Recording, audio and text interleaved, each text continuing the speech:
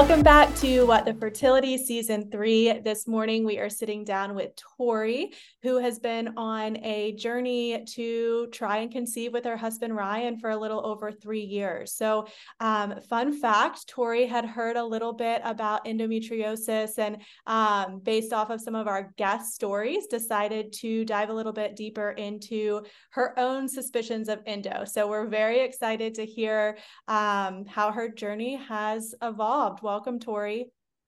Hi, thank you guys so much for having me. It's really great to be here. I can just dive in if you guys want to. So my husband Ryan and I got married in 2019 in October, and it was right before the pandemic, which was so lucky. Our parents wanted us to get married, like to wait an extra year to get married. We were like, no, we're not doing that, and thank God we didn't wait because it would have been crazy. So right after we got married, this was a little bit over 4 years ago, we just started like not trying, because we're like, oh, it's gonna happen, it'll happen, and we're fine with getting pregnant whenever.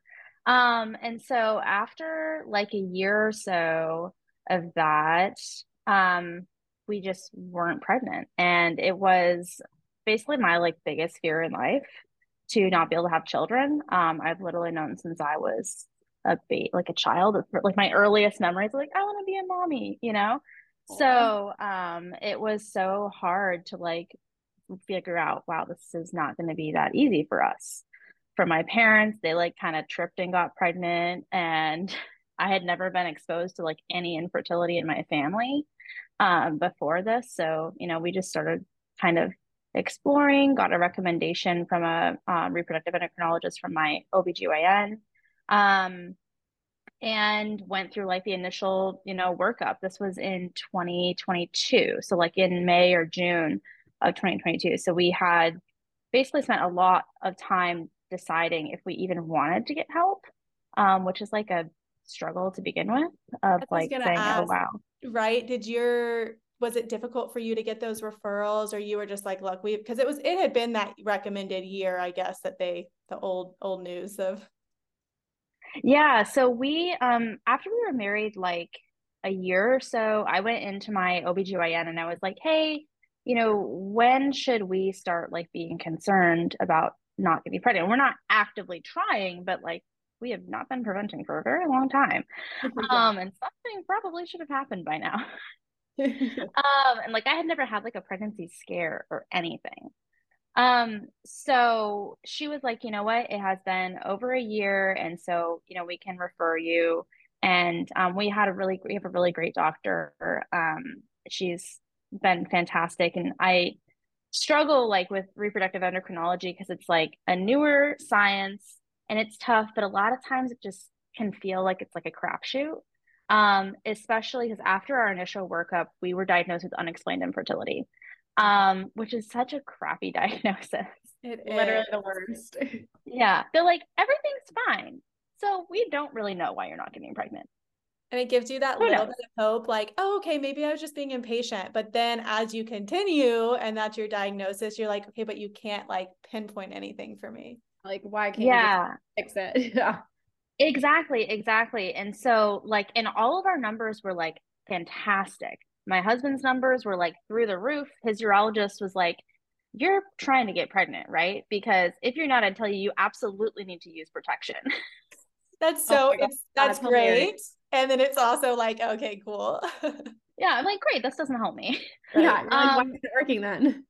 yeah, so we decided to start out with IUI, and obviously like for unexplained infertility, it can be successful because they don't know what's wrong, and so it's kind of low cost. And our first IUI ended up getting canceled. I was on Clomid, and my body like totally overreacted to Clomid. I had like 6 mature follicles.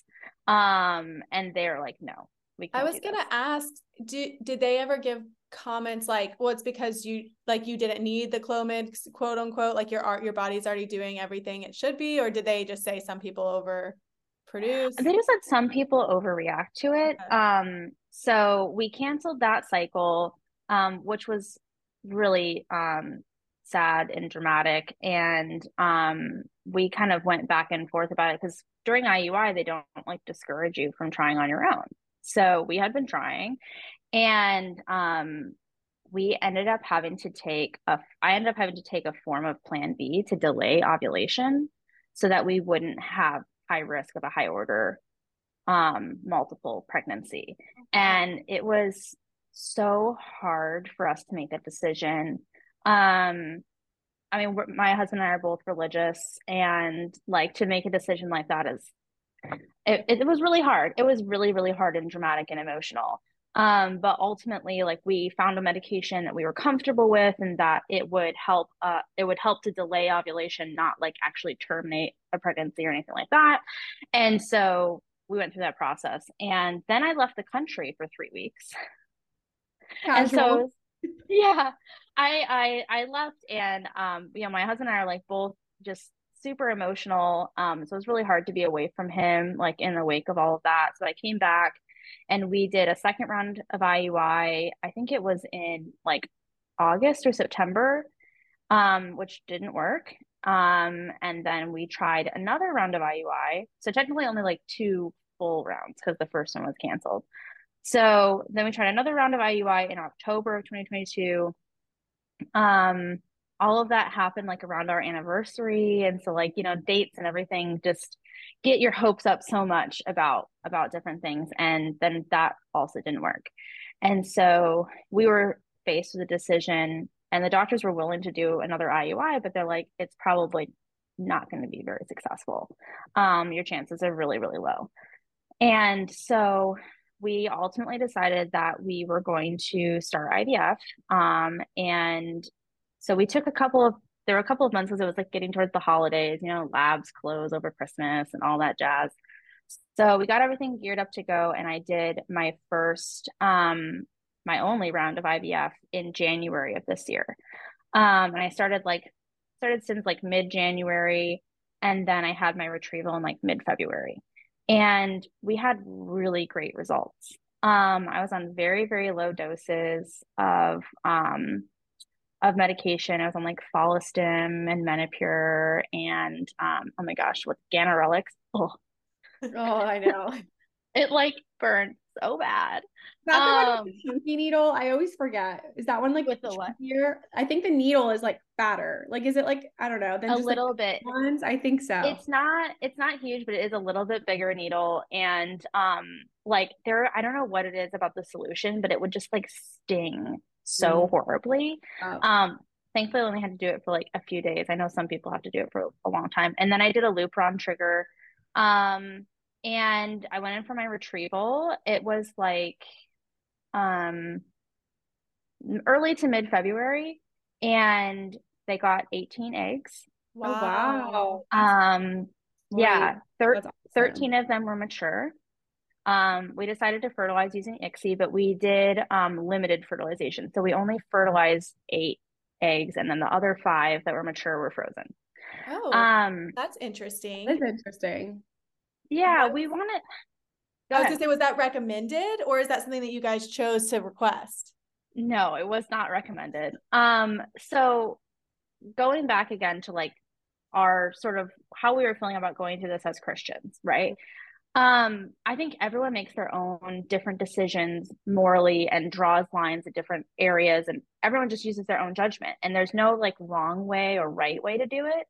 But we were really nervous, especially given how I had responded to medication in the past, about having way more embryos than we were ever intending to use. Sure. And we were totally comfortable with freezing embryos, but we were a little bit uncomfortable with freezing embryos that more than we would potentially use. So we decided to do a limited fertilization, which ended up working out well for us.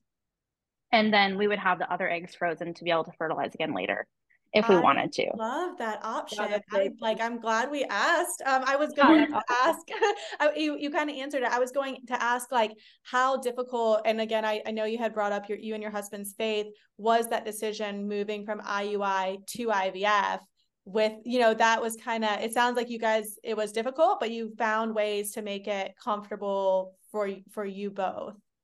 Yeah. I mean, it was difficult. And I mean, I will say that, so my husband is kind Catholic. I'm in the process of converting to Catholicism. The Catholic Church is 110% against IVF. Right.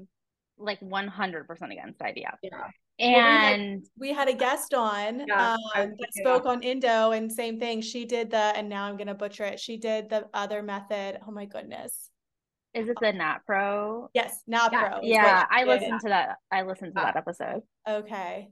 Sorry to derail. Yeah. So you're converting. That's okay. To yeah. So like all of this is happening, and ultimately we decided, you know what, we're gonna make decisions based on like what we think is right and try to always keep our faith as upfront as possible. And I think we also believe that like God created all of this amazing science, right? And so, you know, we need to use it with like a morally forward, right? But that doesn't mean that it's inherently bad. But it was hard, and I don't know if you guys experienced this. I get a feeling you guys are Christian. But I don't know if you guys experience this amongst Christian communities, but there's been a lot of like negativity, of like just judgment and like how we have decided to pursue like having a family. And folks are like, well, why don't you just adopt? I'm like, okay, well, yeah, that's not off the table for us, but why is that the only answer? And I was gonna let Amanda answer that. No, you're good. I honestly, thankfully, we didn't get that kind of response in like our Christian community, but I have seen it and heard so many people say that. And especially like the first thing is people usually always are like, oh, we'll just adopt. Yeah. Like there's other options, which adoption is amazing, but absolutely you can totally do other ways too. And every family is so different. Right. And there's a lot of pain that comes along with adoption as well, that I feel like sometimes the Christian Catholic community leaves out. And it's such a like, it is such a commitment and obligation to pursue adoption. And I think it's amazing the people who do it, but like you have to want to do it. Like you have to really feel it deeply. Yeah. So we struggled, but like we just sort of like identified and here at different sequences in the process where we were going to draw lines. Another area where we drew lines is on genetic testing. I had so much back and forth with our doctor, like trying to really drill down like what is in PGT testing, to figure out if we were comfortable doing it or not. And ultimately, and you guys probably know this, when you get an embryo that has some sort of abnormality, one, you don't always find out what that abnormality is. And two, if like it's an abnormality like Down syndrome or something, that the clinic won't transfer it. And so then you are stuck in this like moral decision of what do you do with this embryo? I think that's so important you brought that up, because I don't think the general public understands that. Yeah, so these are all things that we in our own personal journey, right, struggled with. And again, I think that there's no right or wrong way to do any of this. It's just how, we decided to. So we didn't do any genetic testing. We did limited fertilization. So we fertilized 8 of our mature eggs through ICSI. 7 of them fertilized. Oh, wow. And your husband's sperm, right? Oh, right. I know. Not even just, it didn't even have to like do it on its own too, because they're like, oh, which of these wonderful swimmers do we want to pick? Right. So we got 4 blasts out of that round. They were, I don't know how much you guys have dug into like grading, but like 2 of them were basically like the highest graded, like a 5AA and a 4AA. And then we had 2 that were slightly lower. It was like they were both day 6 embryos, and they were like 5AB and 4AB or something like that. But all like really, really highly graded embryos. So we were just over the moon about that. We were so happy. We found out on Valentine's Day, oh, wow, that that we had 4 babies, and we were like in shock, right? Because you don't expect to have a 50% blast rate. Right. And Unexplained Infertility, did that give you at that time like, oh, well, something's right and something's working. Something's working. Right. Yeah, exactly. So we were like, okay, something is working. And You know, in all of my workup and everything, I had a slightly abnormal HSG. And for anyone listening to this who is going through your initial workup, my HSG, when it was slightly abnormal, it took a little, basically the way that the dye was pooling was like symmetrical behind my ovaries. And so it was weird because it wasn't like spilling out. But it was moving through everything, and like the fallopian tubes are fine and all of that. But the thing that I think now looking back, I should have questioned was that to me, the HSG felt like being power washed. It Interesting. was so incredibly painful. Probably one of the most painful procedures I've had done aside from an endometrial biopsy throughout this entire experience.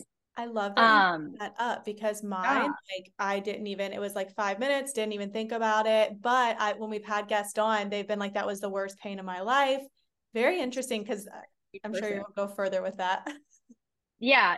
So I'll come back to that once we get to kind of where we are now. So we did our first embryo transfer in March. It was like, I think it was March 1st of this year. And everything went amazing. Like the doctor was like, this is a textbook embryo transfer. Everything was perfect.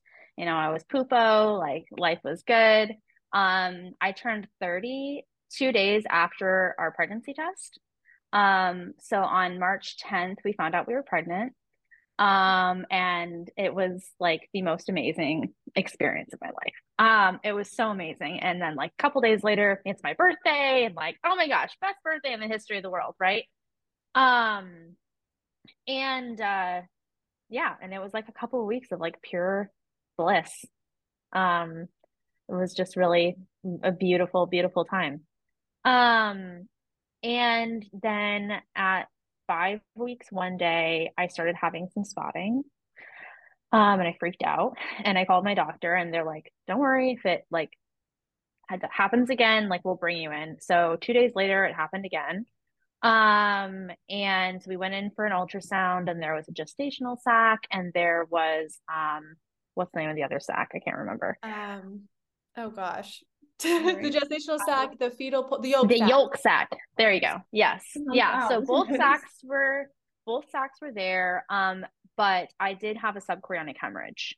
And that subchorionic hemorrhage was sort of like blocking the view of the baby. And so it looked like they were measuring a little bit behind, but the doctor was like, I can't really get a clear view. So, you know, we have to wait. And for And listeners, the subchorionic hemorrhage is typically why you do bleed early on in your first trimester. And it's super common. I've had one in almost all my pregnancies. Yeah, they're super common. So like, you know, I'm texting like all of my friends, like, have you ever had this? And you know, the doctor's like, it's really, really common. And I couldn't imagine going through that through an entire pregnancy. I have a friend who like bled through her entire pregnancy, and I probably would like lose my mind. Me too. That'd be crazy. Yeah.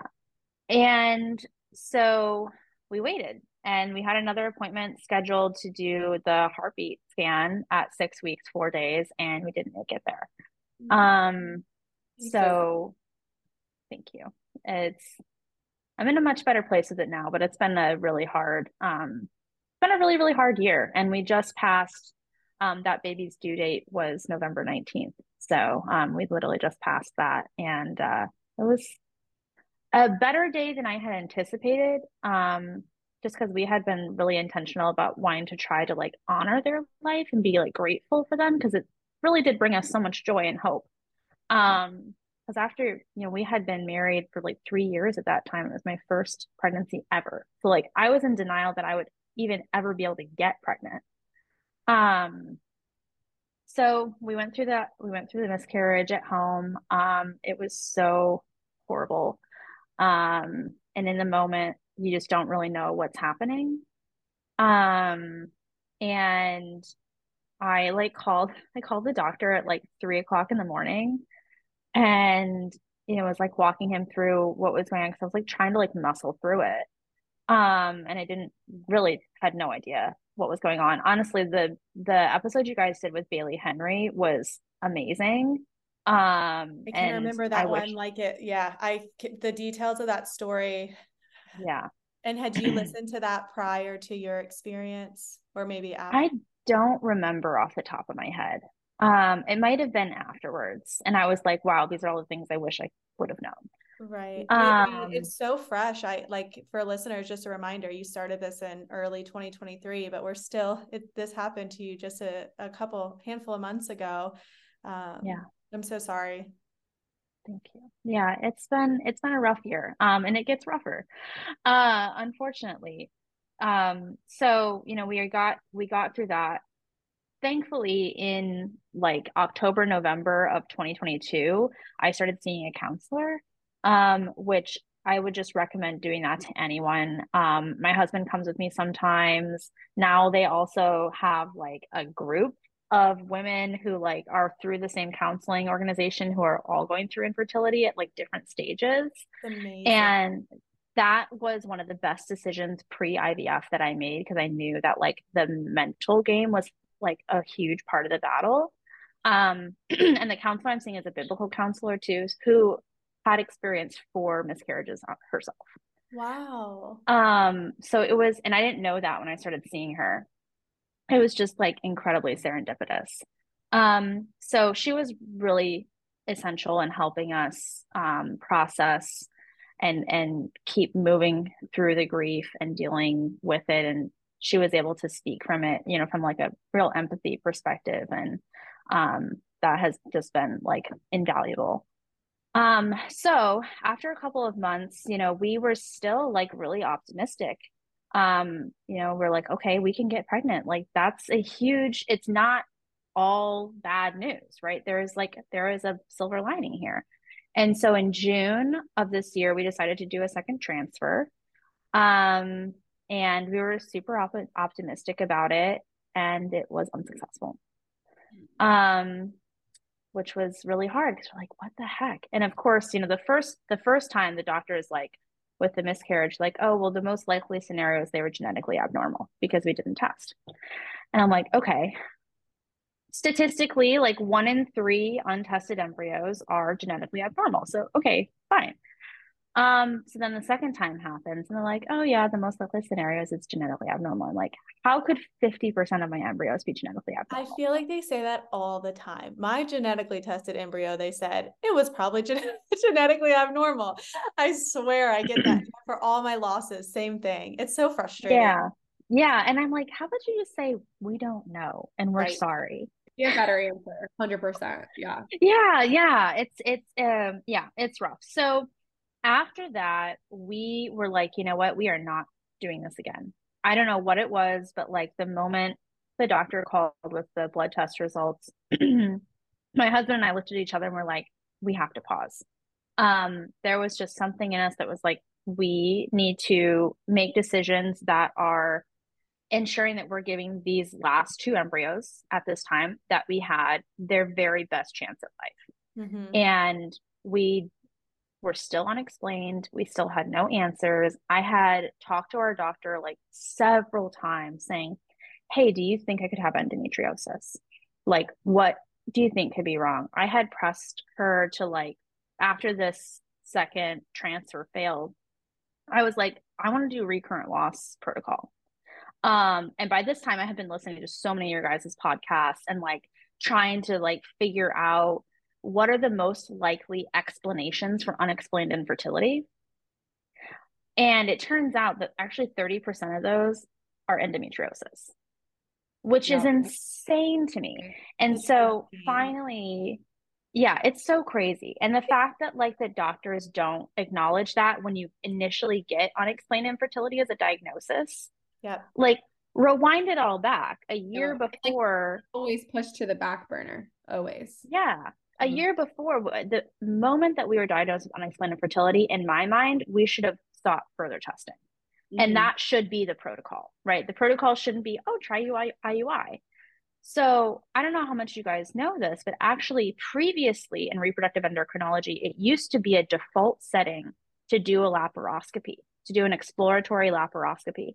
And that surgery was much more invasive than they can even do it now. Yeah. I was up at 3, 4 in the morning because my diagnosis is unexplained. And I'm like reading articles on articles about it. It's just crazy. I have read so many medical studies about endometriosis. I Me too. can't even tell you. I mean, I could still have it. I don't know. I mean, same, me too. No idea. We never got it tested. Yeah. So ultimately, I went back to my OBGYN and I said, listen, I need to take a pause with reproductive endocrinology for a minute, and I need to just go back to like my female health. What types of things can you guys do to do some checking? So they checked for like pre-diabetes. They checked for blood clotting disorders, the phospholipid syndrome, and that sort of stuff. And a couple of other things. She actually even did like a check for like a yeast infection just in case. Just sort of like things like that. And she also referred me to an endometriosis surgeon for a consult. And at this point we had been having infertility for like 3 years. So like there had to have been something else. So that in and of it, like infertility in and of itself should open the door to like, okay, maybe endometriosis. But if you backtrack into my life, I've actually had very painful periods for my entire life. So much so that when I was 16, I went on birth control because my periods were so painful that I like passed out. I was going to say, could you explain like what that pain feels like? Because like it was just, obviously you passed out. So it was every time you would get your cycle, you would just be in like excruciating pain. Is that what you experienced? Yeah. So I would have really, really horrible abdominal pain and also back pain. And if I was ever behind it, it would get to the point where I almost couldn't get my muscles to like calm down, if that makes sense. Mm-hmm. And so, you would take Advil or Midol, and then I would like lay on a heating pad. Or I'd take like a really, really hot bath, like so hot that it almost like burns your feet when you get in, because something about that would like distract the body from the pain of menstrual cramps. And so I had been on birth control from when I was 16 to about when I was like 23. And I finally went off of it because birth control comes with like all kinds of other weird symptoms and you just like really don't feel like yourself. And it's rough. And so I went off of it before I even got married. And so that paired with infertility then should be like ding, ding, ding. Endometriosis. And the fact that like growing up, doctors like OBGYNs or family doctors weren't like red flagging that painful of a period, that's a problem in and of itself. Right. And my hope is that for like our daughters, that won't happen. And that we'll be able to like intervene earlier and like figure these things out. Because even if I had been told, hey, you might have endometriosis, so when you start thinking about having children, you should get that checked before you start trying. 100%, because I know they say they don't want to do exploratory surgery and that kind of stuff when it's not necessary. But in your experience, potentially my experience, potentially Amanda's experience, like you're doing an egg retrieval. That's just as invasive exactly. as this, it's like more. right. Yeah. Well, with everything I don't know if it's more. I don't know. Well, with everything that leads up to it, yeah, and just the specific, like the details of it. I would have an exploratory laparoscopy. It could potentially have changed the whole like trajectory of your story. Literally everything. Yeah. Yes, literally it could have changed everything. And so we went to that consult with the endometriosis surgeon, and he was like, yeah, you could very well have endometriosis. And finally, for like the first time, it was like, oh my God, I'm not crazy. Somebody actually thinks this is a problem.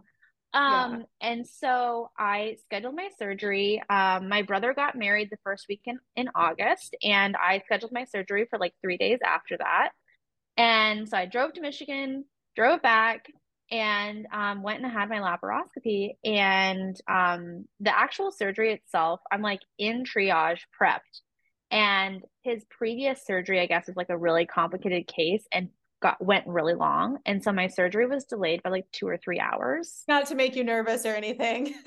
And so I was like just sitting there knitting in a triage bed with my husband sitting next to me, not eating, not having any water, not having had any water in like so many hours. Oh my goodness.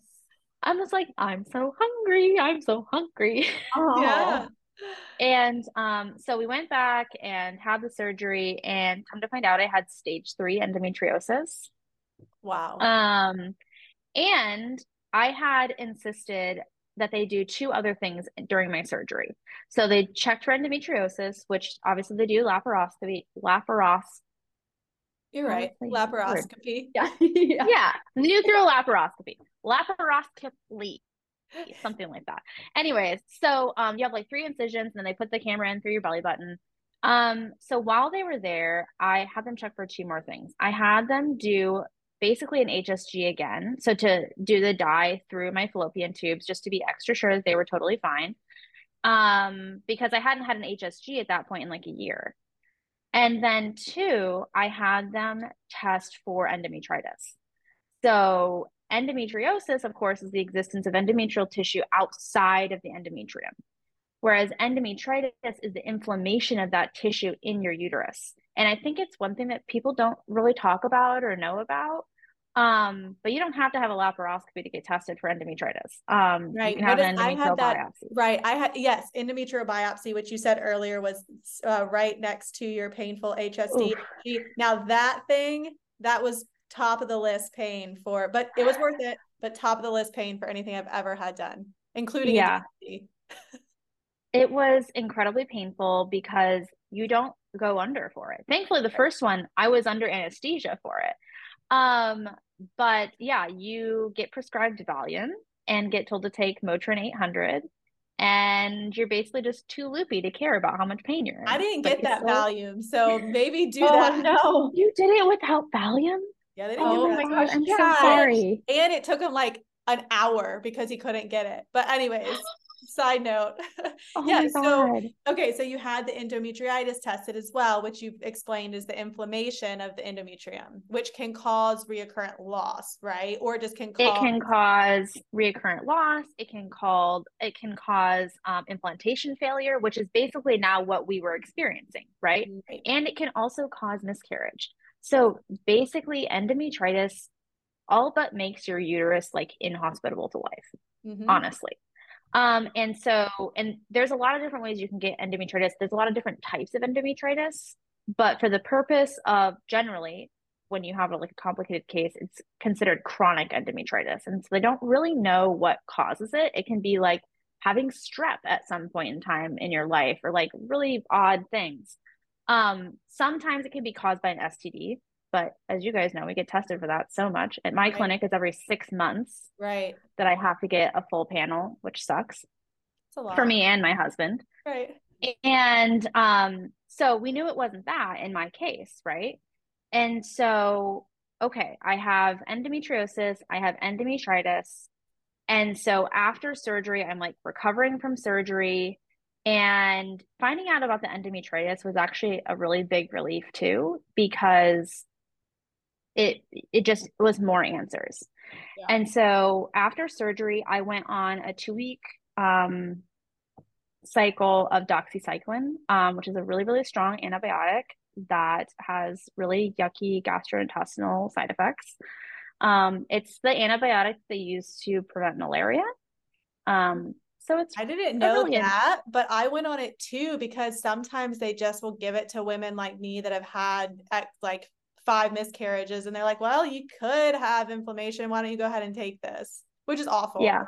Doxycycline is like no joke. Yeah. I literally couldn't have a drop of milk for 2 weeks.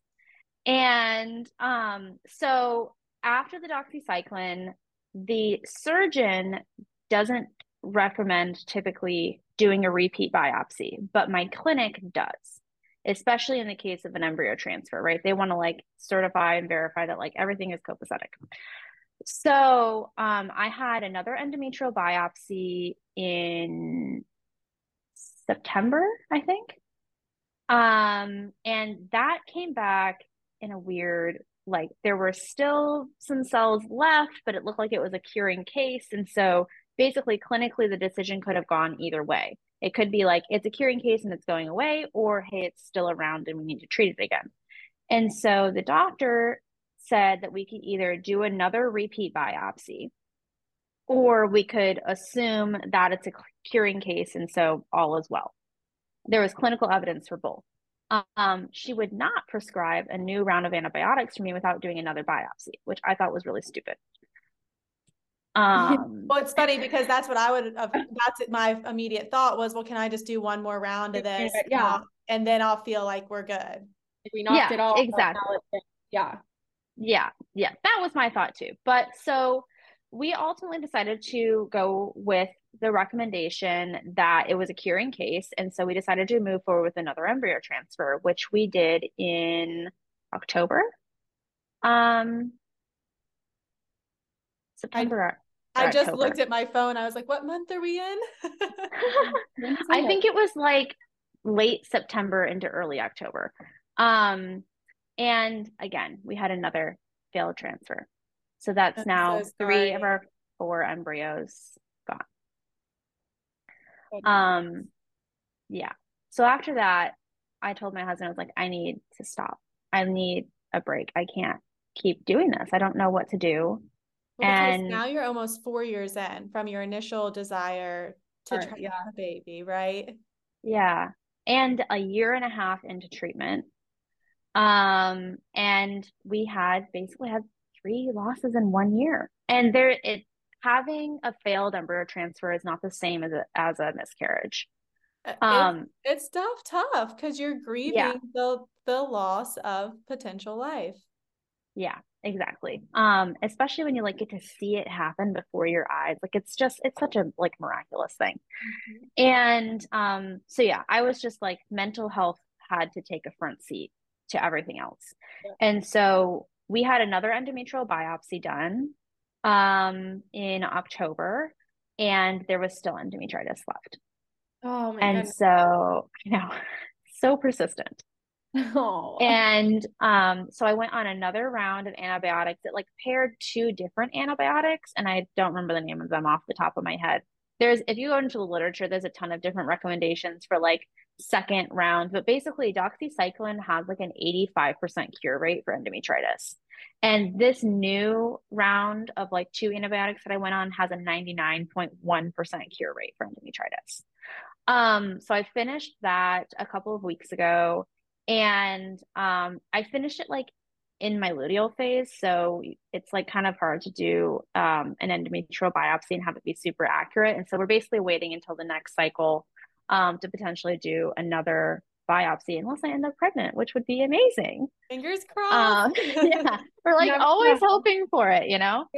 And so yeah, that's sort of where we're at with my like current where we're at currently is we don't really know what comes next. I was going to say, do you feel like your diagnosis with endo, did you have that removed during the Okay.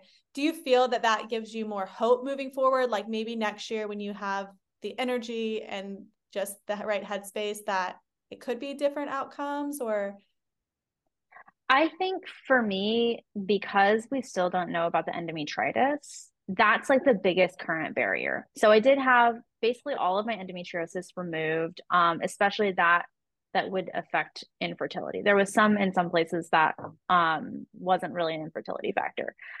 And so they left it because it would have done like more harm and there would have had to been other surgery done. Right. And so that is a huge relief, but there's also this kind of like ticking clock too with endometriosis because it will come back. It's a guarantee that it will come back. And now it's been 5 months since my surgery, just about.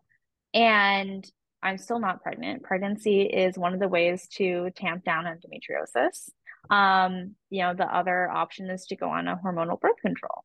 And that will basically have to be a decision that I make for the rest of my like child rearing years until I hit menopause, is we'll be managing this disease. So usually they recommend for folks who have, and every doctor is different, but our doctor recommended that with my endometriosis to not go more than like 4 to 6 months without being on some sort of suppression or like post-surgery, right?